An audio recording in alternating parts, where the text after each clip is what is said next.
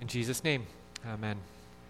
As I said at the beginning of our time today, we are continuing our series called We Are the Church as we take a look at the book of 1 Corinthians. The church, God's family, the body of Christ. Family. They have some family issues going on. If you were here last week, you might remember that we discussed spiritual gifts, and we took a look at how spiritual gifts in the Corinthian church were tearing them apart. These gifts that were meant to serve the body together, that were meant to unite them, that were to be celebrated, these gifts were tearing them apart and dividing them into the haves and the have-nots. Did you have the ability to speak in tongues or perform miracles, or did you not have them? For those who had them, it became a place of pride and boasting. It was something they bragged about. And if you didn't have them, it was a point of shame in your life. Now today, Paul continues to move forward, and he continues to address, I think, an underlying issue behind even that spiritual gift problem. And the issue he's addressing in today's reading that we heard from 1 Corinthians 12 is this idea of exceptionalism that had cropped up among the Corinthians. And I have the definition of what that word means, exceptionalism. Exceptionalism is the perception or belief that a country, society, institution, movement, individual, or time period is exceptional or superior. Now, this could apply to just about any area of our life. For example, you might have an attitude of exceptionalism towards the 1950s. Maybe if that was the time when you were a child growing up, that was an exceptional time to you. And you think fondly of that time. To you, there's just no other decade that can compare. Everyone had jobs, everyone had their well-manicured lawns with their houses and the white picket fences and their 2.5 children and the golden retriever in the yard. And for you, when you think back upon that time in your youth, that was an exceptional time, a superior time. No other decade could ever compare to what life was like in the 1950s. Or maybe you feel this way just about our country in general, America. You feel like we live in the best country, the most superior, most exceptional country, and no other land, no other people can ever come close to us as Americans. Or maybe you just feel this way about your family. I hope you love your family, and maybe some of you feel like you have the most exceptional, superior family. The way that you all do things, the customs you have, the traditions you do, that your family is head and shoulders above every other family. Many of us have attitudes of exceptionalism in different areas of our lives, and it can even happen, Paul's point today, among the church, among individual Christians, and among individual churches. And that's what Paul was really addressing today. In Corinth, there were some individual Christians who had these attitudes of exceptionalism, who puffed out their chest and patted themselves on the back, who were saying, look at me, look at how blessed I am, look at how good I am, look at how valuable I am. Maybe they were the ones that had the gift of tongues or prophesying, but also as a church, Paul is writing to the Corinthians because as a church, they had this attitude of exceptionalism. They looked out over all the other churches in the world at that time, and they thought that they were superior, exceptional, head and shoulders above the rest. Now, what I'm not saying, and I don't think Paul is saying, is that it's bad to look fondly upon the 1950s, or that it's not a bad thing to be proud of your country or of your church and to enjoy the faith that you've been given and the people that God has surrounded you with. That's not the point at all. And instead, he's talking about an attitude that thinks of oneself or one's church as better than those around it. And while that was a problem for the Corinthians, I think the temptation is also there for us, both as individuals and as churches, to think of ourselves as exceptionally superior to everyone else. We all like to pat ourselves on the back sometimes. We would all, I think, like to consider ourselves to be exceptional.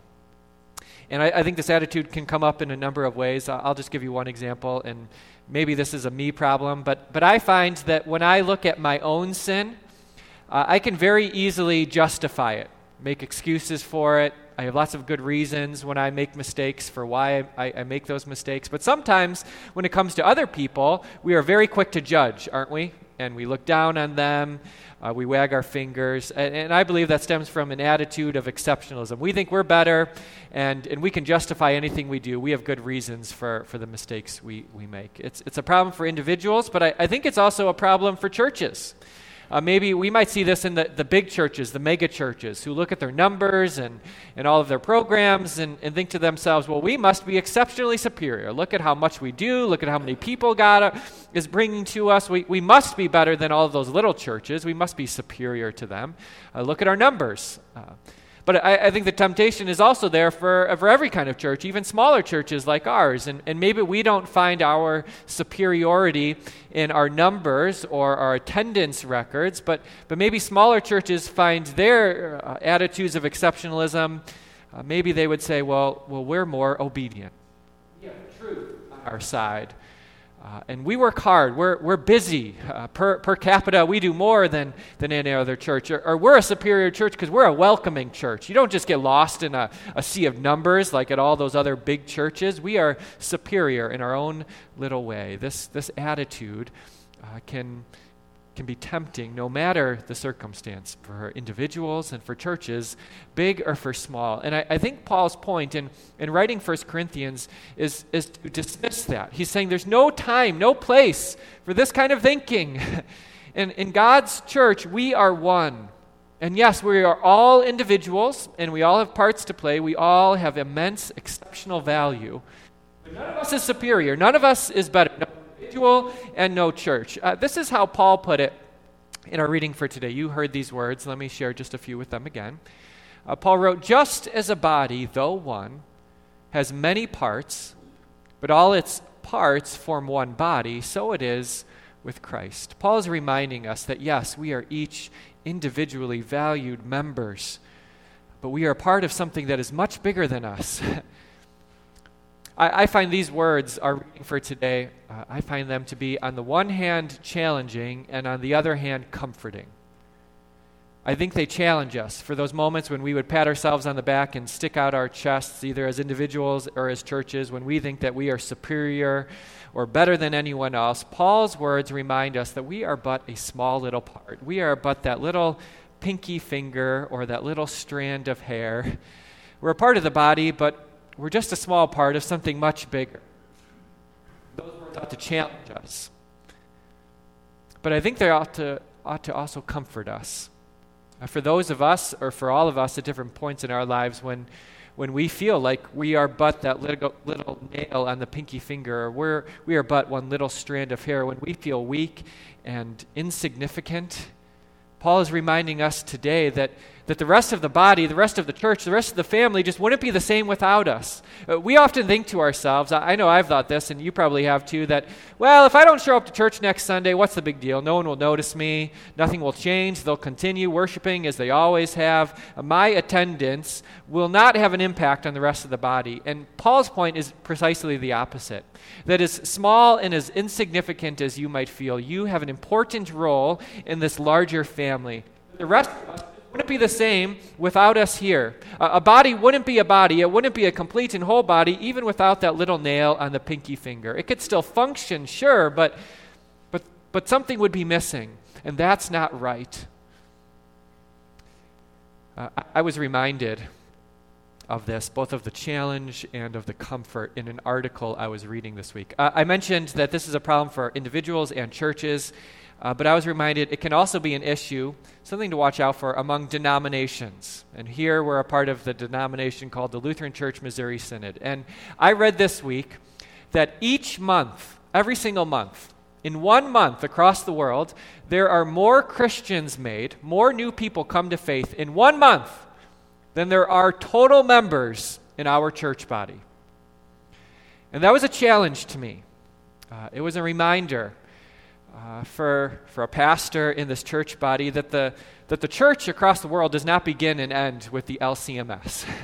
That we are not the beginning and the end. We are not the sum total of worldwide Christianity. We are but a small little sliver of something much, much bigger. That was a challenge to me if I were to have an attitude of exceptionalism towards our church body. But I also found it, as I was reading it, in light of our words for today from 1 Corinthians 12, I found it to be an immense comfort. It was a reminder to me that our little sliver of a church body, as small and maybe even as insignificant as we might feel, as unnoticed as we are by much of the world, if we were to go throughout much of the world and say, what do you think about the LCMS? People would not know what that means. As insignificant as we might feel sometimes, Paul's words remind us that we have an important part, a crucial part, a significant part to play in the worldwide church, that the rest of the world, worldwide Christianity, would not be the same without the Lutheran Church Missouri Synod. And that God has brought us all into this thing, this funny-sounding acronym, LCMS, for an important part, for a purpose, and that Christianity wouldn't be the same without us. Paul is so insistent on this fact that even the smallest Christian, even the most seemingly insignificant, forgotten, nameless, weak Christian is significant, that this is what he would go on to say in our reading for today. Paul says, on the contrary, those parts of the body that seem to be weaker are actually indispensable. And the parts that we think are less honorable, we treat with special honor. Paul wants us to look out and see those Christian brothers and sisters, maybe those churches, maybe those other denominations who from the outside might seem insignificant, who might be forgotten. And Paul wants to see them and treat them with special honor. And so the question that I couldn't get away from this week, that was just kind of going through my mind, hearing these words, is how do we do that? Which I think is always a good question to ask when God tells you to do something, right? It's always good to ask, well, okay, how do I do that? When he tells you to love your neighbor, the first question we should wonder is, how do I do that? What does that look like in 21st century America? And so I wondered this week, well, how do we show special honor, great and glorious honor, to the little pinky fingernail, little strand of hair, to the brother or sister in Christ that is unnoticed and forgotten and who feels so insignificant? As I thought about this, I don't know that I have the answer. Well, I know that I don't have all the answers to that. And I do think that there's a lot of freedom in that. It can look very different from person to person and time to time. There are lots of ways, innumerable number of ways that we together as living Christ can show special honor to each and every brother and sister. But I thought of three things as a starting point for us today to begin our discussion on how we can do this, how we can live these words out. And I thought that we could notice, listen, and pray. And we could talk about how we do that amongst denominations and churches, but instead I would like to focus this list on our little church. And so I wonder, how can we all notice the members of the body, our brothers and sisters, who are seemingly insignificant, weak, forgotten, who are hiding in the shadows, or who maybe haven't been with us for some time? How do we notice them? How do we notice the brother or sister, the equal member in the body of Christ, that invaluable person? How do we notice them? I think it starts with noticing that person who maybe comes into church quietly and leaves just as silently, that the person that we've been meaning to talk to and get to know a little bit, but there's always something more important to do, someone more important to talk to. Maybe it's time we notice them. Or maybe it's time we notice the person we've been trying not to notice. That is the person we've been avoiding for some time because of their political views or the sports team they cheer for, or because we know that once the conversation starts, it's going to last 35, 40 minutes. And so we've been trying to avoid them, stay away from them. Maybe it's time to begin to notice them again as a way of honoring them as an equally valued member of the body of Christ. And then maybe it continues by listening to them, listening to that person talk about the sports team that we can't stand, listen to that person talk about the Democrats or the Republicans that we would never vote for, listen to the person who comes in quietly and leaves just as silently, giving them a voice as a means to honor them, hearing their story and what God is doing in their life, listening for what God might be trying to tell us through them.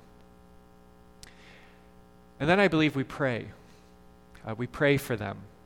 We pray for every Christian that feels insignificant, every brother or sister that feels unworthy, every Christian who feels unnoticed, who feels like, well, if I don't show up at church next week, no one will care, no one will notice, life will go on. We pray for them that they would see their value in Christ, that they would know that they are God's child, and that He loves them with an everlasting love. We pray that they would know of their Savior's amazing grace for them. We pray that we would see the value in them as well, that we would know and trust and believe of what God thinks of them. And we pray that God would open up our hearts and our ears and our eyes so that we could find more and more ways to show them the special honor that they deserve. See, God is reminding us today that we are all important, crucial pieces. And though we might be but a little pinky finger or a little strand of hair, we are part of something so much bigger, so much greater, so much more glorious, the body of Christ, God's family. And there's just no room for exceptionalism in God's church. What there is room for are a whole lot of exceptional people. See, we are exceptional, but what makes us exceptional is our exceptional God. An exceptional God who loved us with an exceptional love, who did the exceptional thing in sending His Son Jesus, making that most exceptional of sacrifices. That's what makes us who we are. That's what unites us as one. That's what makes us exceptional in God's eyes. Brothers and sisters, may we ever treat one another as God's exceptional children. In His name, amen.